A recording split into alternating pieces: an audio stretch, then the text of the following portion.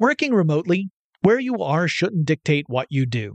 Work from the road by turning your vehicle into a reliable high-speed data Wi-Fi hotspot with AT&T in-car Wi-Fi.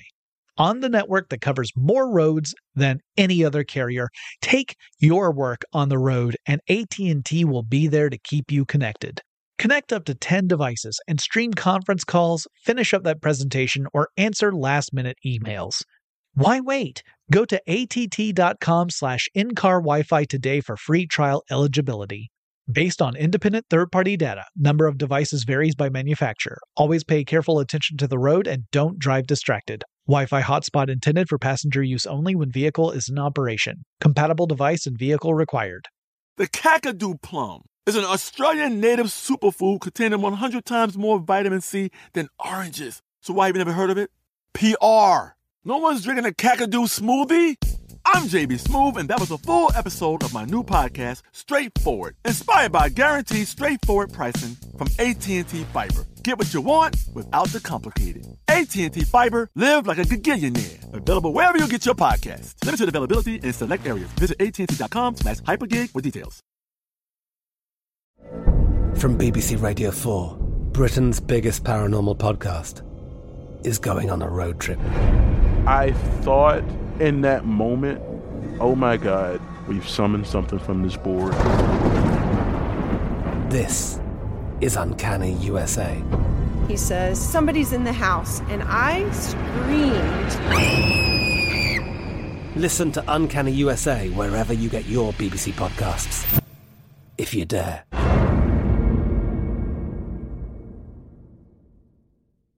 When you think about the future, what kind of technology do you envision? Whatever the future holds, artificial intelligence will undoubtedly be at the heart of it all. Join Graham Class as he hosts Season 2 of Technically Speaking, an Intel podcast, and hear from the minds transforming healthcare, retail, entertainment, personal computing, and more with the help of AI. Tune in every other Tuesday and explore the latest technology that's changing our world today and creating a more accessible tomorrow. Listen to Technically Speaking, an Intel podcast on the iHeartRadio app, Apple Podcasts, or wherever you get your podcasts. Welcome to Tech Stuff, a production from iHeartRadio. Hey there and welcome to Tech Stuff. I'm your host, Jonathan Strickland. I'm an executive producer with iHeartRadio and I love all things tech. And in Monday's episode, I covered how the arcade game Mortal Kombat emerged out of a company called Midway.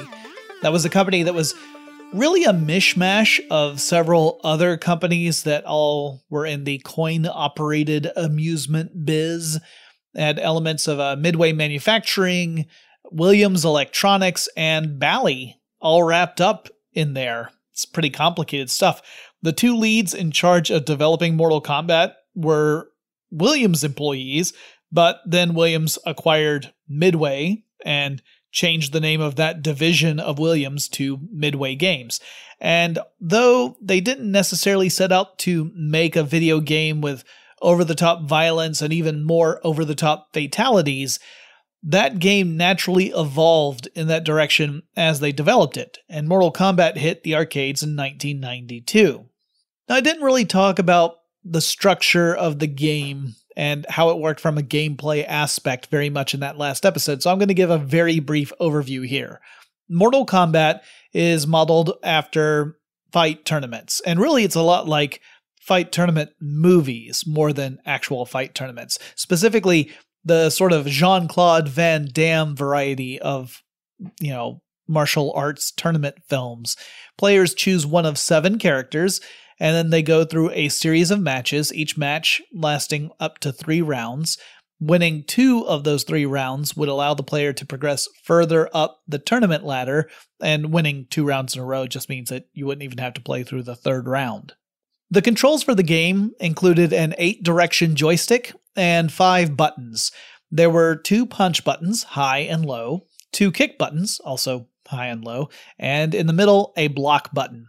Each character had numerous moves that would result from joystick and button combinations, and the fatalities at the end of a game, where you had defeated your opponent and won your 2 out of 3, those relied on specific inputs of joystick and button combinations. So, for example, Scorpion's fatality in Mortal Kombat 1 was you had to start about half a screen away from your opponent, hold the block button, and then push up on the joystick twice.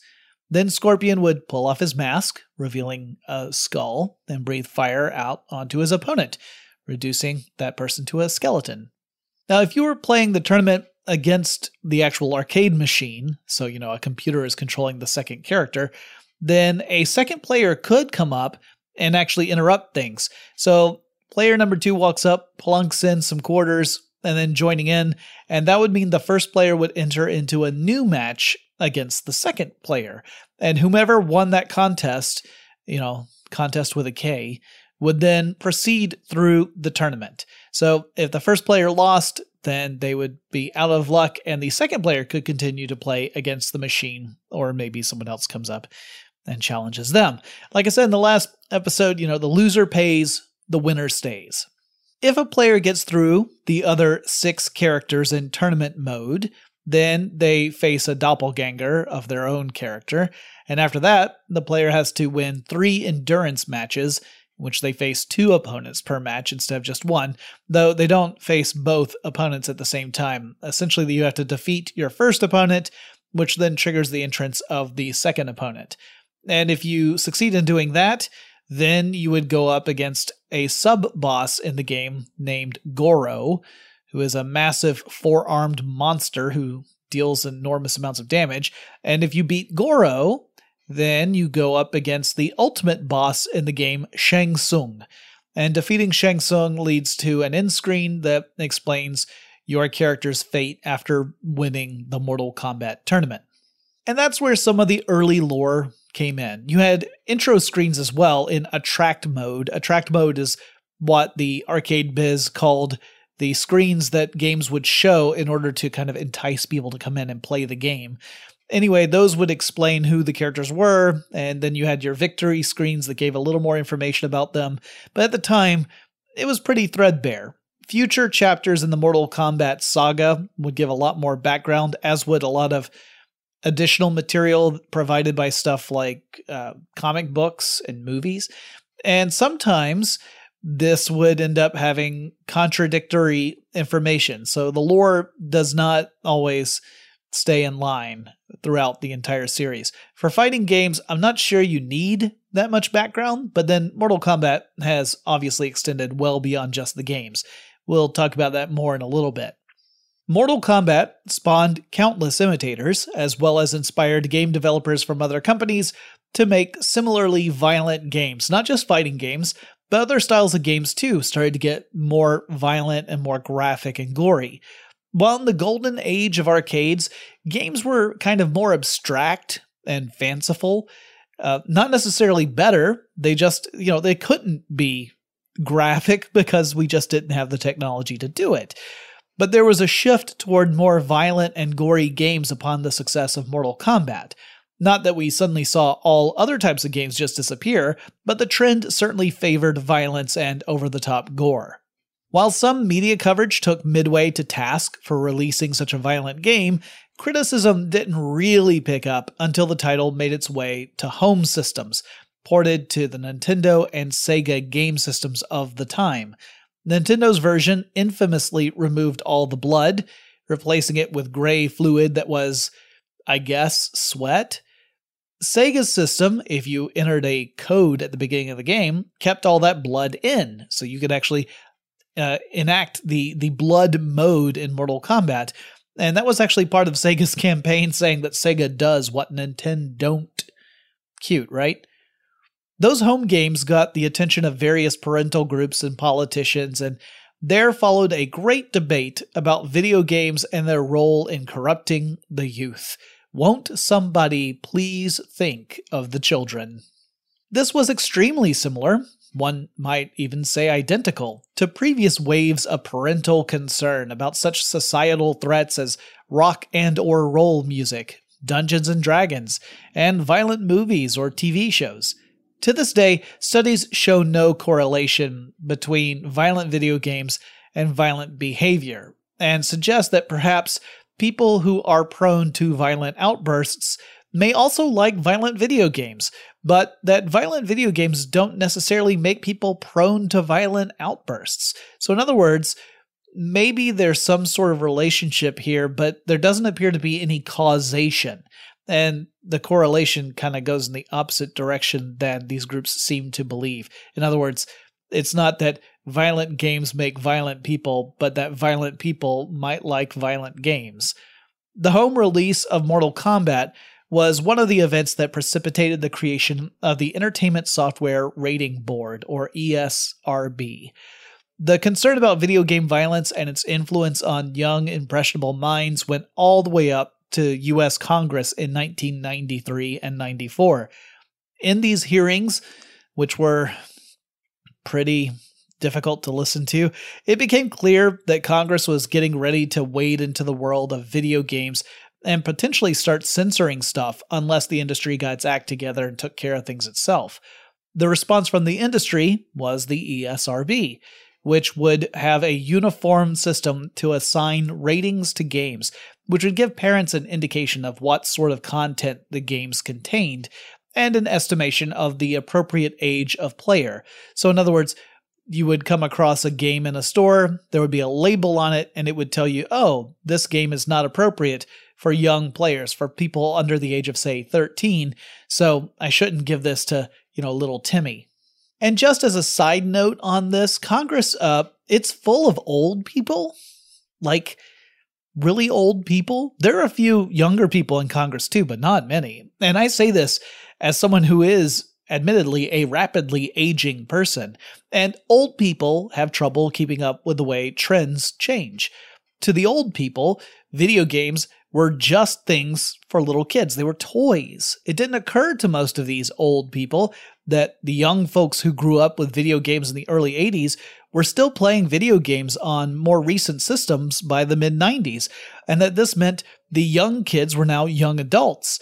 So to the old people, it was all like 5 and 6-year-olds that were playing Mortal Kombat and learning that if you take off your mask, you can incinerate someone and leave a scorched skeleton in their place.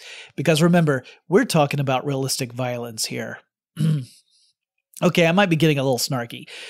I would say that there was probably a knowledge gap for parents, so a rating system wasn't a bad idea necessarily. Many parents are also rapidly aging people, and maybe are unaware that video games had sort of changed from the days when you were a yellow disc eating dots and avoiding ghosts. So a rating system that would let parents know, hey, this game might not be right for little Timmy, who is 5, that wasn't necessarily a bad idea. Though I would argue that if you have a game titled Mortal Kombat and the game box shows people fighting each other, then that might already be a bit of an indicator, but what the heck do I know? Anyway, the moral panic fed into the creation of the ESRB, and the industry would assign ratings to keep the government out of regulating the video game industry. As long as they did it, the government wouldn't need to. For Midway, this was really all great publicity. The company wasn't actually in the business of making home video games right now. In fact, it wasn't responsible for those home ports. It was still firmly in the coin-operated arcade game business. So it licensed out its titles to other developers who then went on to make the home console versions of the Midway titles. But Midway itself was still firmly in the business of taking people's money 1 quarter at a time.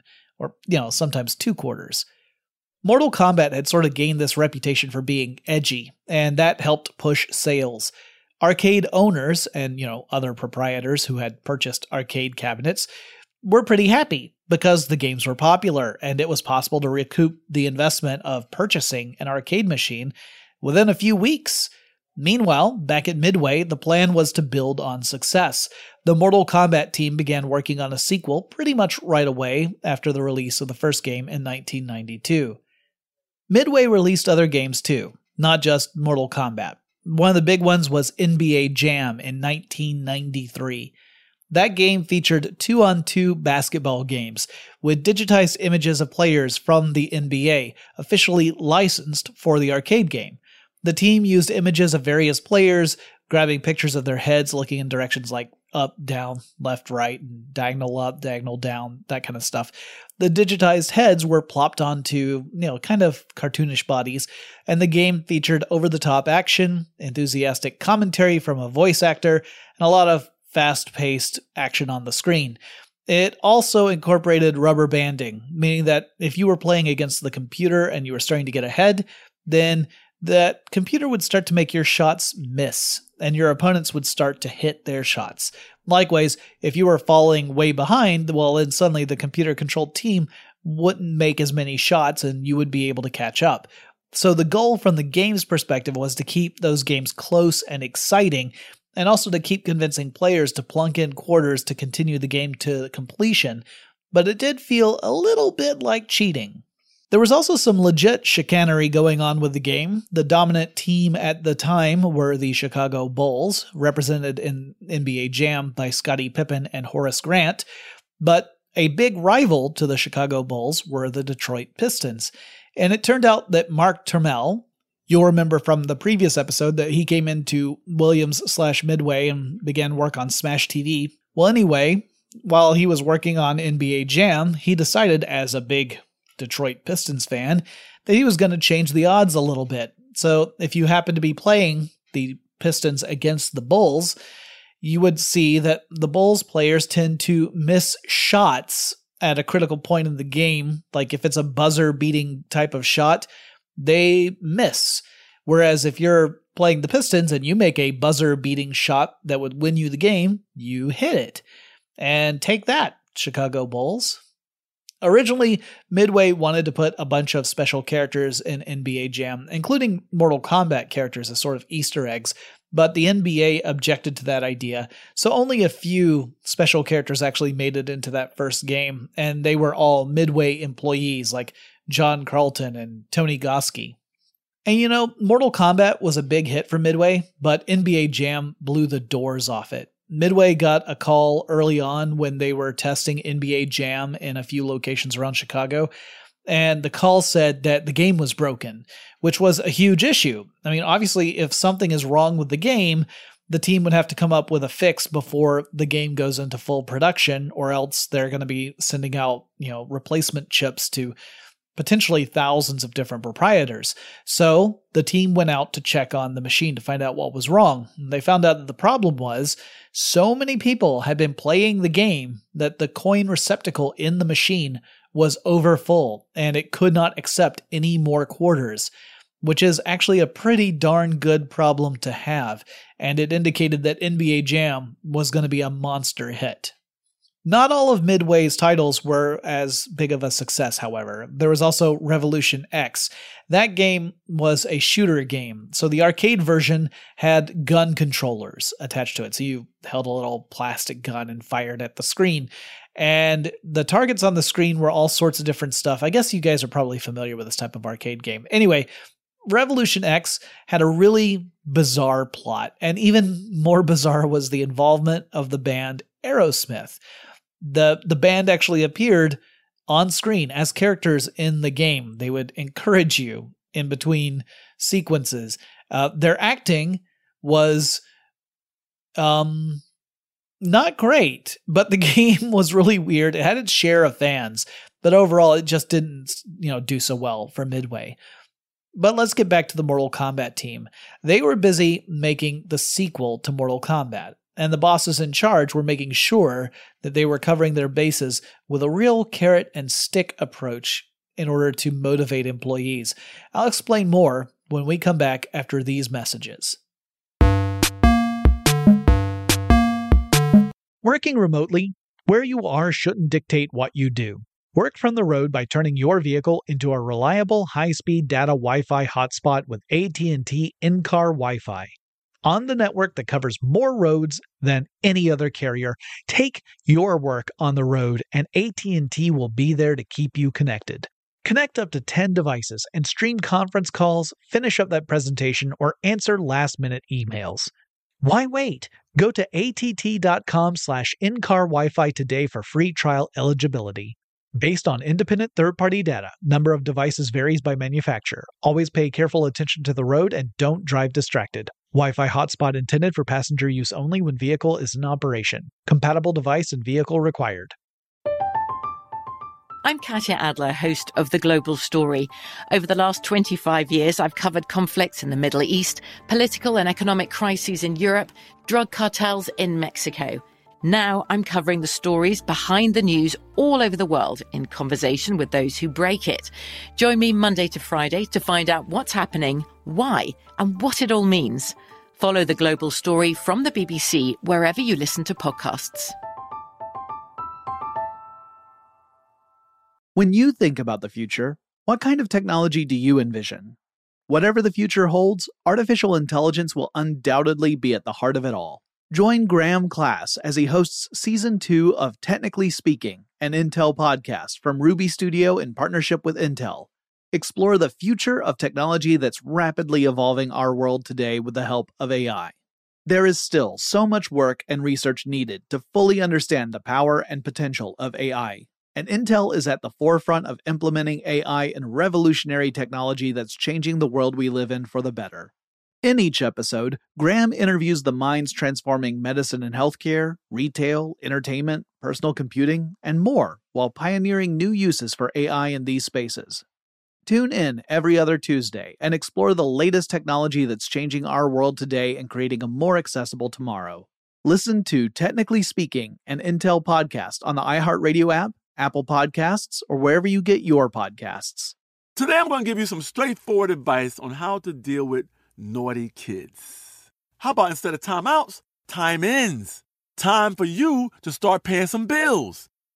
I'm JB Smoove, and that was a full episode of my new podcast, Straightforward, inspired by guaranteed straightforward pricing from AT&T Fiber. Get what you want without the complicated. AT&T Fiber, live like a gigillionaire. Available wherever you get your podcast. Limited availability in select areas. Visit AT&T.com/hypergig for details.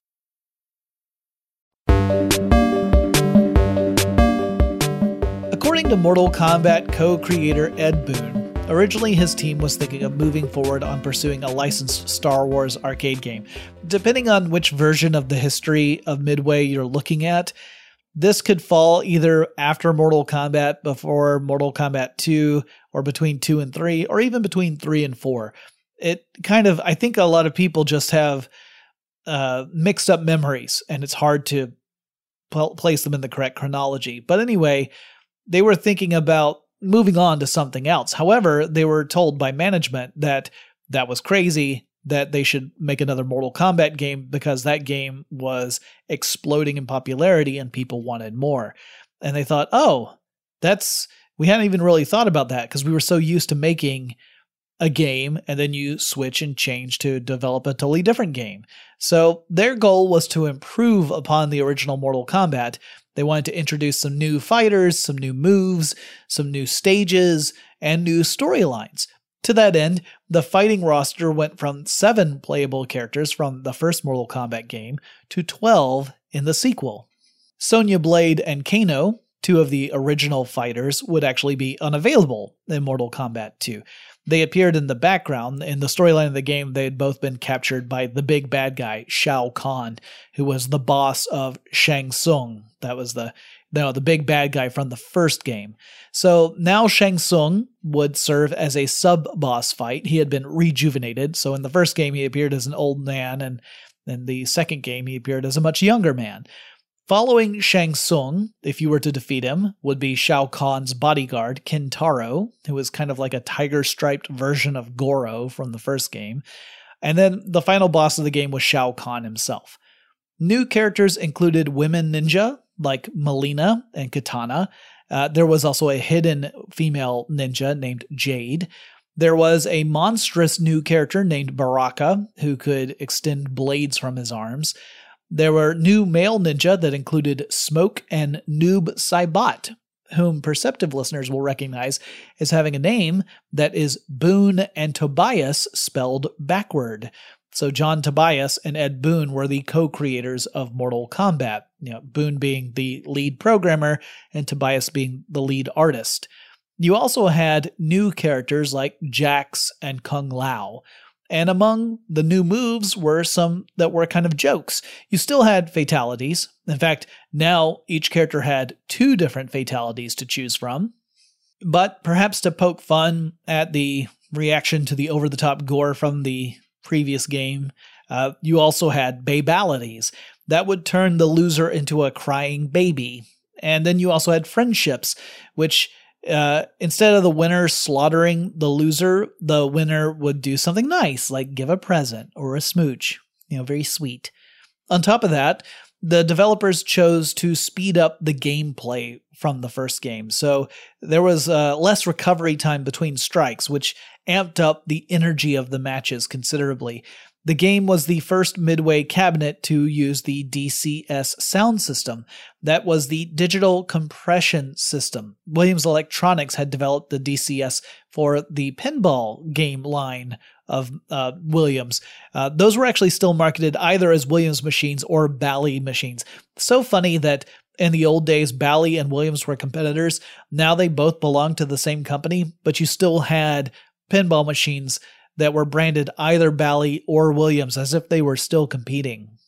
The Mortal Kombat team received more resources while they were developing the sequel, and while they were busy putting it together, they saw that the home version of Mortal Kombat was selling extremely well. It was probably a pretty good time to be working within that team over at Midway. You're probably feeling pretty good about your work. Making things sweeter was that the company was putting in place a kind of bonus policy. If a game sold really well, then the team making that game would get a bonus from the revenue generated through the sales. Essentially, you're getting like a cut. According to the documentary Insert Coin, these bonuses had a cap of $2 million, which that is a lot of money. But you might ask, well, why is it capped? Why was there a limit? Well, according to that documentary where they were interviewing various people from Midway, the managers wanted to make sure that the developers wouldn't get rich and then just retire, because they needed those folks to keep making games so the company would keep making money. So they said, well, we can't give them more than that or they'll just quit. Why would they keep working? So that was the reasoning from the management level of capping the bonuses. So the revenue sharing was a carrot, but I also mentioned before the break that there was a stick. So in this case, the real stick was a non-compete clause. The employees at Midway were under a non-compete agreement that said they weren't allowed to just leave Midway and work for a competitor. And while the legality of non-compete clauses is something that tends to be a bit questionable, legally speaking, it did give Midway the gateway to sue former employees should they try to leave the company and work for someone else. And the goal wasn't to win the lawsuit. The goal was to discourage former employees, all by forcing an expensive, lengthy, and stressful process into the mix. And it helped intimidate existing employees at Midway. It would discourage them from following in the footsteps of the person who left. So if you think that sounds kind of gross, I'm in agreement with you. The company wanted to keep making hits, and for that, it needed to hold on to talent. And this was kind of how Midway went about doing that, by giving them bonuses and telling them if you leave and try to work for someone else, we will sue you to the ends of the earth. Fun times. Meanwhile, there was a little bit of a kerfuffle behind the scenes due to Mortal Kombat 2. 3 of the actors who were involved in the development, Elizabeth Malecki, who had been used as the stand-in for Sonya Blade in the first game, Catalin Zamyar, who played Kitana, Melina, and Jade, and Dr. Philip Ahn, who played the young Shang Tsung in Mortal Kombat 2, they all filed a lawsuit against Midway seeking compensation in form of royalties. They argued that they should be due some of those royalties because of the revenue generated by sales of the game. So these were the actors who were shot on video, and that video was then digitized in order to become part of the animation of the games. In fact, they were more digitized. They used more of the digitized footage in Mortal Kombat 2 than the stuff that they had shot for Mortal Kombat 1. This isn't that strange in the world of acting to demand royalties. I mean, it's pretty much standard procedure. If your work is going to continue generating revenue, then it stands to reason that you deserve some of that revenue. It's the reason why organizations like the Screen Actors Guild exists, in order to help guarantee fairness when it comes to compensation for work. But Midway argued that the actors were all in a work-for-hire status, and thus not eligible for royalties. The judge found in favor of Midway, and those actors would not return for Mortal Kombat 3, which meant the company had to either leave them out or recast those roles with new actors. They also had to get a new Johnny Cage. Daniel Pesina, the actor who had served as the model for Johnny Cage, as well as Sub-Zero and some others, had also sued Midway. Pesina was seeking compensation for the use of his likeness in the home versions of Mortal Kombat 2, which were selling really well. He and his fellow actors had been paid a flat hourly rate. Pesina says that for the first Mortal Kombat, it was $50 an hour, which ended up being a paycheck of a few $1,000s. And for the second game, it was $75 an hour. But like the other actors, there were no guarantees of royalties or a cut of any of the home sales. Ultimately, the court found in favor of Midway, saying that only 6% of players surveyed felt that Pesina resembled Johnny Cage in the games, which would mean that his likeness wasn't terribly important. Moreover, the judge essentially said that Pesina wasn't famous enough for his likeness to have been a selling point for Midway. So in other words, no one was rushing to buy the game because Daniel Pesina was in it. Thus, no one was trading upon Pesina's likeness or fame. Ouch. Carlos Pesina, Daniel's brother, was working for Midway, still was working for them as an art lead, but he was also the person who portrayed Raiden in those games. And then he helped out on a project called Tattoo Assassins, which was a planned fighting game from Data East that was meant to be a sort of Mortal Kombat competitor. And Daniel Pesina had been tagged to work on it, and perhaps as a punishment, the character that Carlos Pesina portrayed in the first two Mortal Kombat games, that being Raiden, would be absent in Mortal Kombat 3. Pesina would stay on at Midway, but I bet it was awkward that, he had been associated with a planned game to compete with the company's flagship fighting franchise. By the way, Tattoo Assassin never came out. It was planned, but it was never released. At the same time, Midway developers were getting noticed within the gaming industry and beyond, and that interest did give the employees a little bit more leverage when it came to negotiating salaries and benefits. Yeah, there was the non-compete in there, but those can only last so long, and that was giving them the chance to say, hey, these other companies are really interested in me. If you don't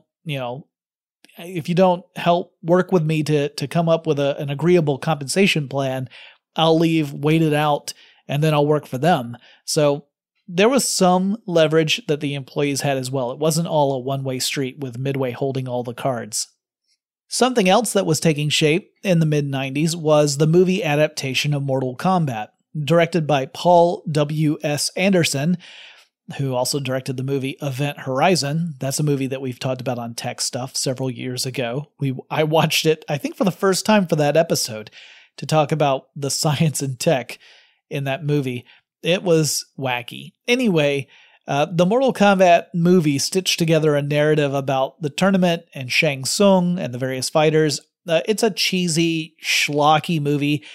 I can't exactly recommend it, but it did help illustrate how Mortal Kombat had become a legitimate cultural touchstone beyond just the arcades. A sequel came out for that movie in 1997. It was called Mortal Kombat Annihilation. I have never watched that one. And of course, now we've got the 2021 movie. So those are just 3 examples of Mortal Kombat beyond the arcades. In addition, the game inspired a line of toys and clothing lines, a comic book series. I mean, Mortal Kombat became a merchandise goldmine.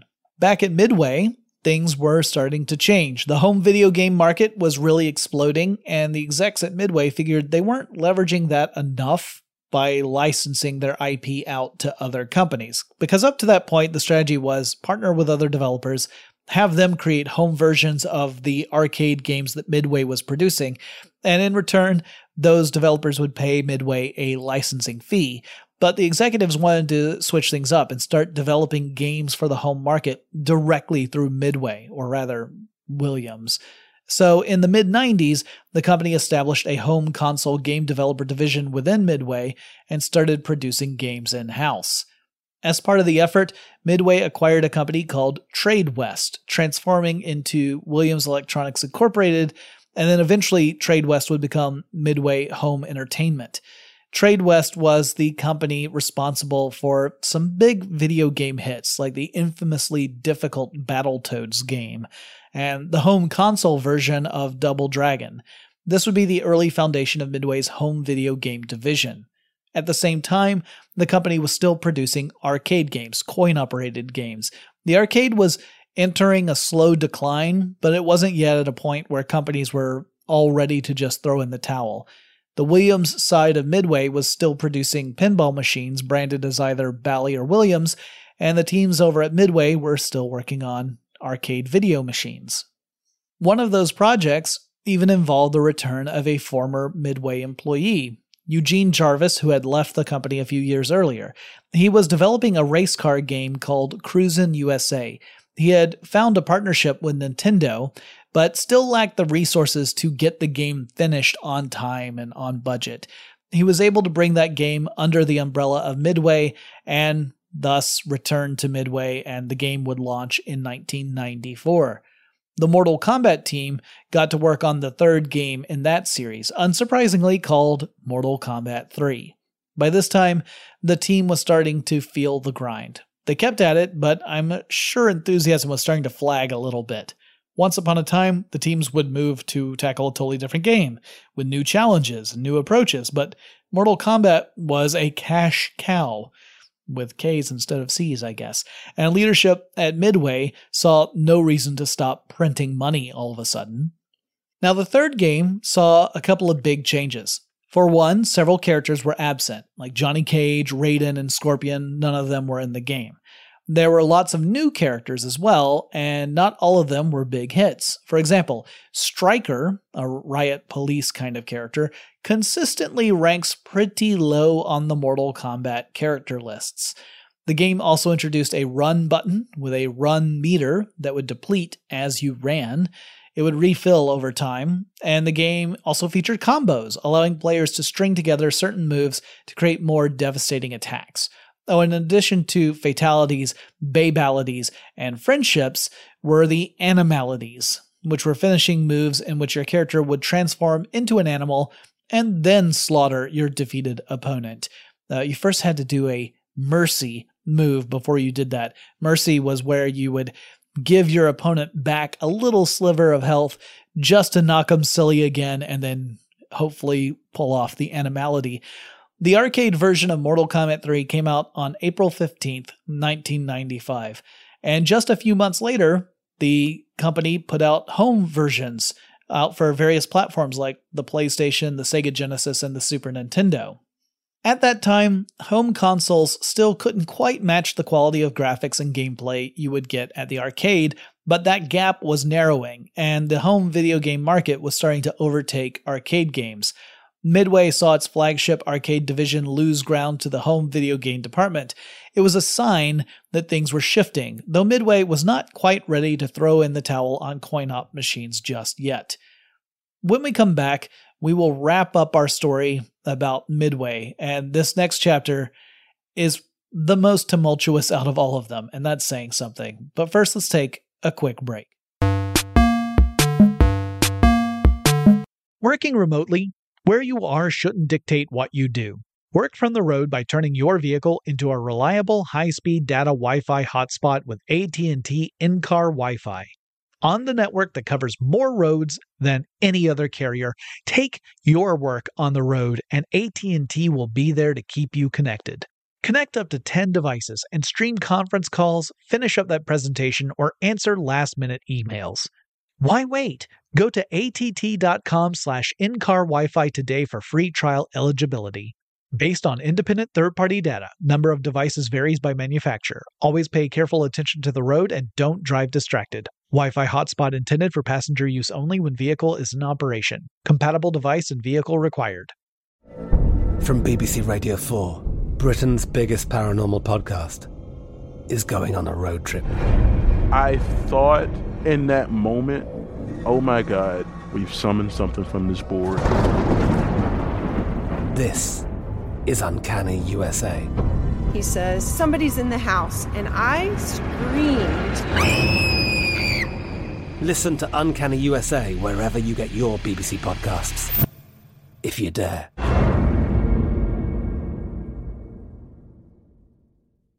When you think about the future, what kind of technology do you envision? Whatever the future holds, artificial intelligence will undoubtedly be at the heart of it all. Join Graham Class as he hosts Season 2 of Technically Speaking, an Intel podcast from Ruby Studio in partnership with Intel. Explore the future of technology that's rapidly evolving our world today with the help of AI. There is still so much work and research needed to fully understand the power and potential of AI. And Intel is at the forefront of implementing AI in revolutionary technology that's changing the world we live in for the better. In each episode, Graham interviews the minds transforming medicine and healthcare, retail, entertainment, personal computing, and more, while pioneering new uses for AI in these spaces. Tune in every other Tuesday and explore the latest technology that's changing our world today and creating a more accessible tomorrow. Listen to Technically Speaking, an Intel podcast on the iHeartRadio app, Apple Podcasts, or wherever you get your podcasts. Today I'm going to give you some straightforward advice on how to deal with naughty kids. How about instead of timeouts, time-ins? Time for you to start paying some bills. I'm JB Smoove, and that was a full episode of my new podcast, Straightforward, inspired by guaranteed straightforward pricing from AT&T Fiber. Get what you want without the complicated. AT&T Fiber, live like a gigillionaire. Available wherever you get your podcast. Limited availability in select areas. Visit AT&T.com/hypergig for details.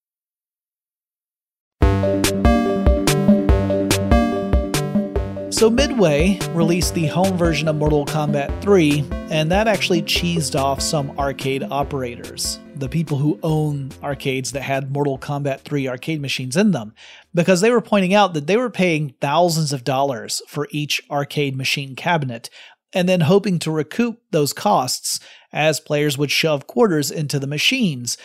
But then Midway goes around and just within a couple of months throws out the home version of Mortal Kombat 3.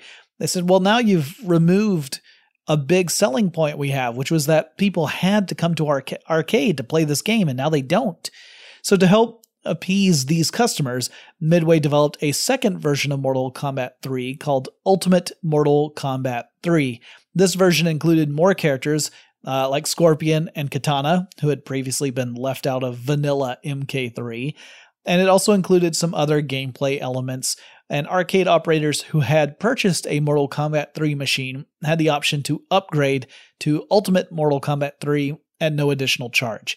So that helped create more of a selling point to get people to come in and play the arcade games. There would be home versions of Ultimate Mortal Kombat 3 and also Mortal Kombat Trilogy, which tried to do similar things, but no home version is exactly the same experience as the arcade version. Midway management was really keen on using competition within the company to fuel development. So there were multiple teams working on different games at Midway. So the Mortal Kombat team was just one group of developers within Midway. There were others working on other projects, and management had a tendency to pit the teams against each other in the belief that competition would drive the teams to greater success, but it also bred a certain amount of resentment within the company between teams. One other team that was working on a new fighting game the game was called War Gods. This was in response to new fighting games hitting the arcades like Virtua Fighter, which incorporated depth into the game. It created a sort of 3D element. Not that you were looking at the game in 3D, but you could move within this fighting realm in 3 dimensions. So the team set out to make a fighting game that would be as popular as Mortal Kombat, but using this approach to 3D gameplay elements. And that ended up creating some friction within Midway, particularly as it became clear that War Gods was borrowing a lot of elements from Mortal Kombat, including certain movesets and the use of fatalities. That rubbed some of the MK developers the wrong way. And the company itself was going through yet another change. In 1996, Midway acquired Atari Games. Really, Williams acquired Atari Games. That was one of the fragments of the old Atari company from the early days of home video games. That story is a very complicated one. Chuck Bryant of Stuff You Should Know fame joined me for a couple of episodes about the history of Atari where we tried to unravel all that. It is crazy complicated. But anyway, also in 1996, Williams launched an IPO for Midway Games and just spun off Midway so that the arcade and pinball parts of what had been WMS, the parent company, would now exist as its own independent entity, with the rest of WMS, the old Williams company, focusing really on casino games.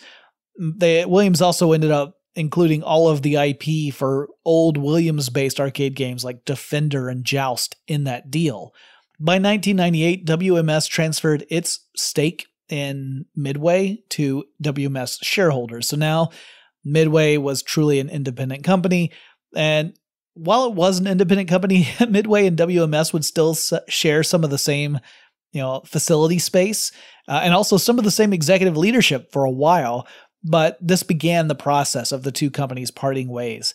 Neil Nicastro became the CEO of the new independent company. Neil is the son of Louis Nicastro, who was responsible for purchasing Williams Electronics from another company many, many years ago. You might have heard me talk about that in the first part of this series. The MK team was working on Mortal Kombat 4, which would be the final game in the series that would be released as a coin-operated arcade machine. Now, for the first game in the series, Ed Boon had served as the sole programmer, but the projects were getting complex enough that he actually needed to bring on a couple of extra people to help him out as code developers, co-programmers. This version of Mortal Kombat would rely more heavily on straight-up computer animation, so they ditched the digitized version. They were no longer using video of actors to create characters. They were creating three-dimensional rendered animated models. The big addition in Mortal Kombat 4, apart from new characters who were part of the roster, was now that characters also had weapons that they could use with certain move combinations. Before MK4 hit arcades, the home video game division released a side-scrolling game called Mortal Kombat Mythologies Sub-Zero. As the name suggests, this game was focusing on the Sub-Zero character, and it was a big departure from the fighting game format. The PlayStation version also had live-action cutscenes, pushing this game into the general realm of FMV games, a category that is near and dear to my heart. They also, FMV games tend to be terrible, but I will say the cutscenes for Sub-Zero were not as cringy as a lot of other FMV games, though I still found them pretty awkward with fairly low production value. The game itself got mixed reviews, largely because it was seen to be a punishing experience to play with a very steep learning curve. Both Mortal Kombat Mythologies and Mortal Kombat 4 launched in 1997.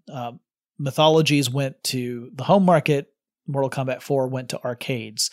Around the time MK4 hit, John Tobias was eager to start to look into doing something new. He had worked on a lot of Mortal Kombat titles, and he hoped to branch out and make some games that he wanted to make. So he began to think about that, and he chose to resign from Midway in the late 90s, and he left to found his own game studio. Sadly, that did not stay in business for very long, and it would close up shop as well. But this is where Tobias kind of says bye-bye to Midway. Now, he left the company just as Midway was transitioning away from arcade machines entirely. The arcade business in general was slowing way down. The home video game market was clearly more profitable. More people were buying games and staying home to play them on home consoles than going someplace and playing a stand-up coin-fed arcade machine. The last coin-op arcade game Midway would release would be The Grid, which was a first-person shooter-style multiplayer game that the Mortal Kombat team actually developed. And from what I understand, it was sort of a reinvigorating experience to work on something new. However, the title did not sell very well for Midway. It was kind of a flop for Midway. Not a creative flop, but a commercial flop. In 1999, Midway shut down the pinball division of its arcade business, so you wouldn't get any more new Bally or Williams tables coming out. The pinball machine was practically abandoned at this point, but then Gary Stern, the son of Sam Stern, who was once an executive at Williams, So you heard me talk briefly about Sam Stern in the previous episode. Anyway, Gary Stern would found Stern Pinball in 1999, thus keeping that technology alive. Since then, we've had a few other companies that have grown to produce pinball machines, but for a while, Stern was really the only game in town, so to speak. And I've gotten a chance to speak with Gary Stern a couple of times. Interesting guy, very passionate about the coin-operated and pinball industries, and fun to talk to. Midway also changed the name of Atari Games to Midway Games West, but that division only remained in operation for a couple more years before Midway shut it down in 2003. Didn't eliminate it, but it was effectively mothballed. By 2001, Midway had shut down its entire arcade division and focused solely on developing for the home video game market. This meant the company would let go some employees who weren't really able to transition over to the home market, but the company would stay in business a while longer, releasing several titles for various systems. Mortal Kombat would live on as a series of games released to home and handheld consoles. That included sequels like Mortal Kombat Deadly Alliance, which was a sequel to Mortal Kombat 4, and you also had spin-offs like the universally loathed Mortal Kombat Special Forces for the PlayStation, which followed the adventures of Jax, and was pretty terrible. On the financial front, things were not looking great for Midway. The company had been in a bit of decline before getting out of the arcade business. You might argue that they got out a little too late, or that they did not invest enough in the home video game market to make a good presence there. In fact, this was all coming to a head not long after the company first had its IPO. So it goes public on the stock market, and not long after that, it starts to enter serious financial difficulty. In 1998, the company had boasted a profit of $65 million. In 1999, the operating profit had fallen to $8.3 million, which is not the way you want to see that number go from year to year. In fact, 1999 was the last year Midway would post an operating profit at all. Even after shuttering down the arcade division to focus exclusively on the home market, the company still saw losses.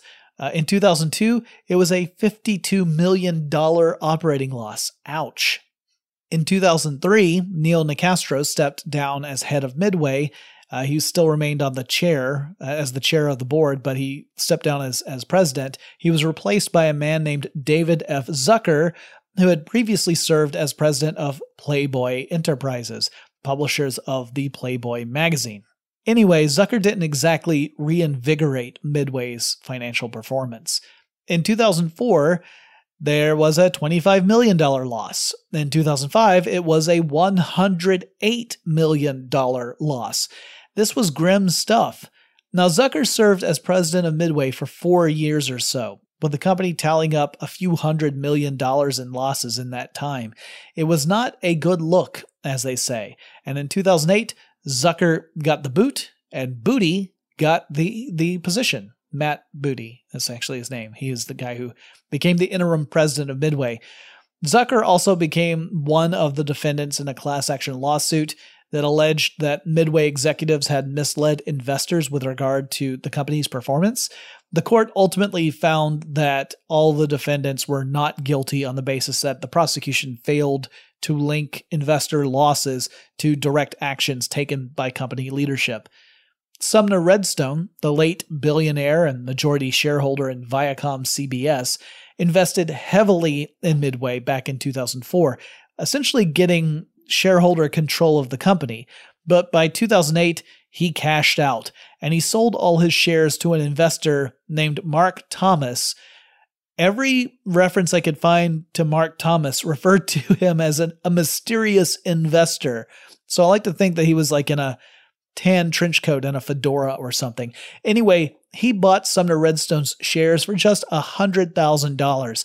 That was pennies on the dollar for what Sumner had paid for those shares. However, that price tag also carried with it the debt of Midway, which amounted to about $70 million. By this point, the company was already in a death spiral. In 2009, it entered bankruptcy, and that was the real beginning of the end. or maybe the end of the end. I guess the beginning of the end was really back in the late 90s. Warner Brothers Entertainment swooped in and purchased Midway's assets, including the Mortal Kombat intellectual property. Oh, and while the Atari Games Midway West had been shut down, it was technically still among the company's assets. That meant that Warner Brothers took possession of Atari Games for a third time. I told you that Atari story is bonkers. And out of all the folks over at Midway, really only the Mortal Kombat team was able to transition over to work for Warner Brothers. Most of Midway's facilities were shut down, but that core team survived the purge. And initially, they were to join Warner Brothers' video game publishing arm, which was called Interactive Entertainment, and they became known as WB Games Chicago. But in 2010, the group reincorporated into NetherRealm Studios, still part of Warner Brothers. The first game it published was in 2011, and can you guess what that game was? If you said a soft reboot of Mortal Kombat, you are correct. The studio has developed several games. Not all of them are Mortal Kombat titles. There's also the Injustice games, which are fighting games that feature DC Comics characters in them. The playstyle is it's a lot like Mortal Kombat. There's a lot more to be said about the story of Midway. Remember, that began back in the 1950s or earlier, depending on how you look at it, and it ended rather unceremoniously in 2009 or so. But there are a lot of other things I didn't really touch on, and related stories that I hope to cover in future episodes of Tech Stuff to kind of talk about the whole industry of coin-operated entertainment, as well as the complicated history of different video game developers and the companies that they've worked for and the relationships they've had with one another. But for now, I think it's time to step back from this storied company and this topic, and we'll shift our focus to something else next week. In the meantime, if you have suggestions for things I should talk about on Tech Stuff, please reach out and let me know what those are. The best way to do that is over on Twitter. The handle for the show is TechStuffHSW. And I'll talk to you again really soon.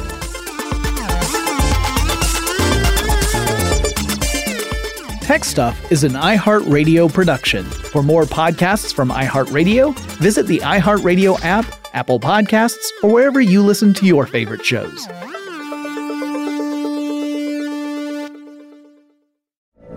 From BBC Radio 4, Britain's biggest paranormal podcast is going on a road trip. I thought in that moment, oh my God, we've summoned something from this board. This is Uncanny USA. He says, somebody's in the house, and I screamed. Listen to Uncanny USA wherever you get your BBC podcasts, if you dare.